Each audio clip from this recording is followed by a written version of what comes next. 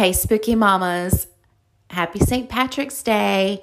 I hope you're having a day filled of debauchery or prayers, whichever one you prefer. Hope it's a great one. So today we're going to just kind of tiptoe into a little bit of St. Patrick's Day, but mainly we're going to discuss leprechauns. That is a big notion with St. Patrick's Day for most of the world. So let's get into that. St. Patrick's Day celebrates the death of St. Patrick. He was born in Roman Britain in the 5th century. He was kidnapped at the age of 16 and taken to Ireland as a slave. He did later escape, and then he returned back to Ireland of his own free will, and he came to help spread Christianity to the people of Ireland. Now, he is thought to be the first person to explain the Holy Trinity using the Irish clover, which we also know as the shamrock, and he allegedly banished snakes from Ireland. It is believed that he did die on March 17th, the year 461, and he was made a saint after his death. The first record of actually celebrating St. Patrick's Day actually comes from St. Augustine, Florida, March 17th, 1601. And of course, we celebrate on March 17th to commemorate the day of his death. Now, over the years, the holiday became synonymous with the one and only leprechauns. This is obviously due to them being so ingrained in the Irish culture, folklore, and many movies about leprechauns. The folklore of leprechauns originated around the 8th century in Ireland around the Celtic time. They are of the fairy family and are known to be profound cobblers, and this is how they earn their money, which we know as their pot of gold. There are no tales of how leprechauns mate or procreate, and there are no tales or evidence of female leprechauns. It is thought that leprechauns are deformed babies of the fairies. Fairies are vain and beautiful, and they do not want ugly children. So it is thought that leprechauns come from deformed and ugly babies of the fairies. They are described as tiny creatures who are between 2 to 3 feet tall, and they were originally known to be all red. Unlike now today, they are in all green. Think about it.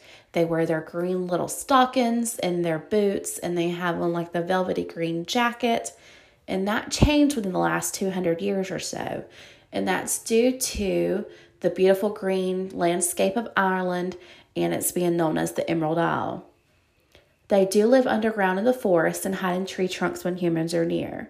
And while they have no need for money themselves, they do have their gold coins, and this is how they lure and trick humans because they view humans as greedy.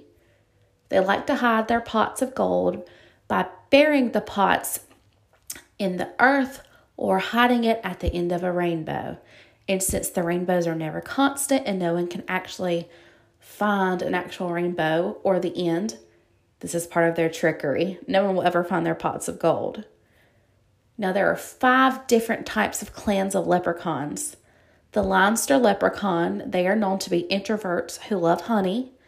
The Ulster leprechaun, he is the shortest of all the leprechauns, and it angers him so if you mention it. They wear heeled boots and pointy hats to appear taller. They allegedly claim to be the best of the best poets and hurlers. The Meath leprechaun is beyond intelligent with great knowledge.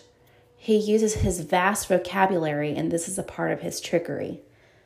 The Connaught leprechaun, they are said to be the most serious and reclusive of all the clans. They claim to be the best of the best inventors and philosophers. The Munster leprechaun, apparently this leprechaun is all about debauchery. He's compared to a party animal who loves to drink, and it's stated that when he is not drunk, he is endearing with a sweet tongue and charm. You can tell when a leprechaun is near by the tapping sound of their curled boots or their hammers while they're tinkering away, mending boots or shoes. You can also hear their mischievous giggles as well. Now, humans can trap a leprechaun, but it's no easy feat since they are clever tricksters. It is said catching one brings good luck, and this is what we know as luck of the Irish. You do need bait, and the best bait to catch a leprechaun would be a coin or worn out shoes that need mending. Now, they obviously love their gold coins, but it is best that you use silver. Like many magical creatures, silver has a hold over them that can weaken them enough to help you trap them. If a leprechaun fears that they are going to be trapped, or that if you successfully trap them, you will be awarded 3 wishes. But this is where it gets tricky. When you are placing your wishes, you have to be very careful and very, very, very specific. Each wish with a leprechaun is like wishing with the monkey's paw. The wishes can have consequences. So, for example, if you were to ask for a new car, it might show up and just run you over. It could possibly kill you because you didn't specifically say you wanted a brand new car to appear and be parked right beside you. And another example I've seen was you could ask for your own pot of gold. But if you're not careful, that pot of gold could come out of nowhere and land on your head and kill you. You have to be very specific. These leprechauns do not want to part with any of their gold coins. In 1989, P.J. O'Hare was in County Louth when he said he found a small skeleton that belonged to a leprechaun. The bones turned to dust, so he was unable to show the skeletal remains, but he did keep the small clothing and had them put up for display in his pub. In 2020, in Clare County, there was a sighting by a 17-year-old Mary O'Neill. She was walking her dog when she said she seen a leprechaun sitting on a rock mending shoes. She described him as the tiniest man she'd ever seen, no more than 3 feet tall with a long beard. She described him dressed in a funny top hat with the knee-length breeches and the shiniest shoes she's ever seen. She said as soon as he saw her, he ran away shouting, "You'll never get me gold," and disappeared.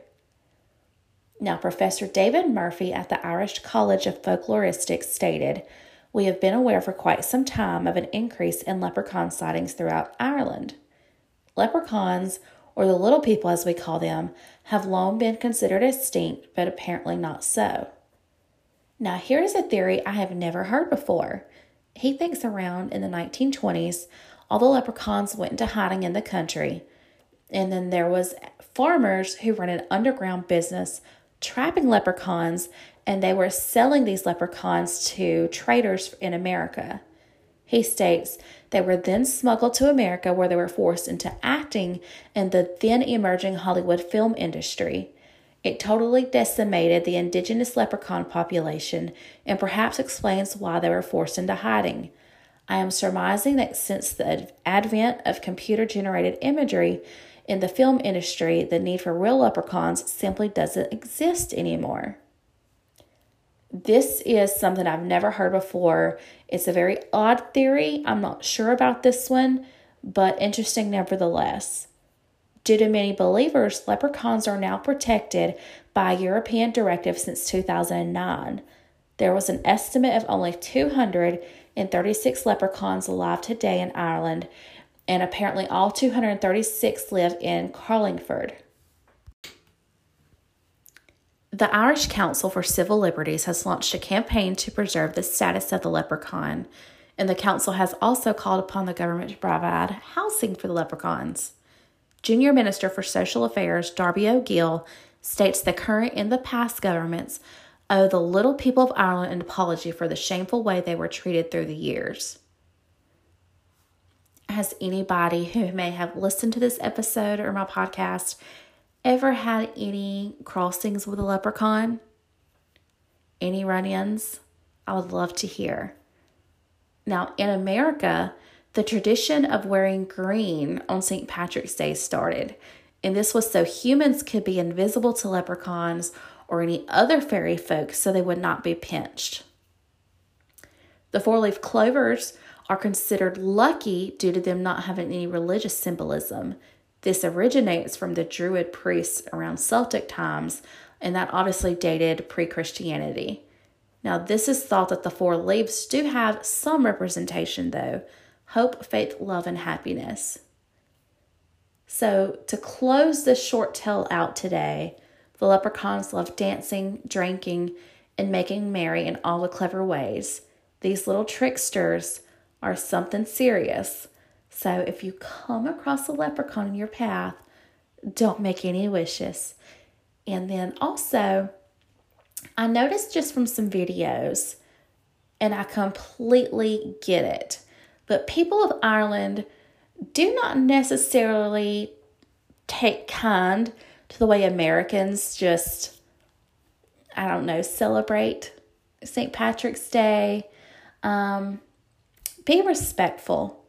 And then again, whether you're having a pint today or saying your religious prayers, I hope y'all are having a hell of a St. Patrick's Day. Stay spooky, babies.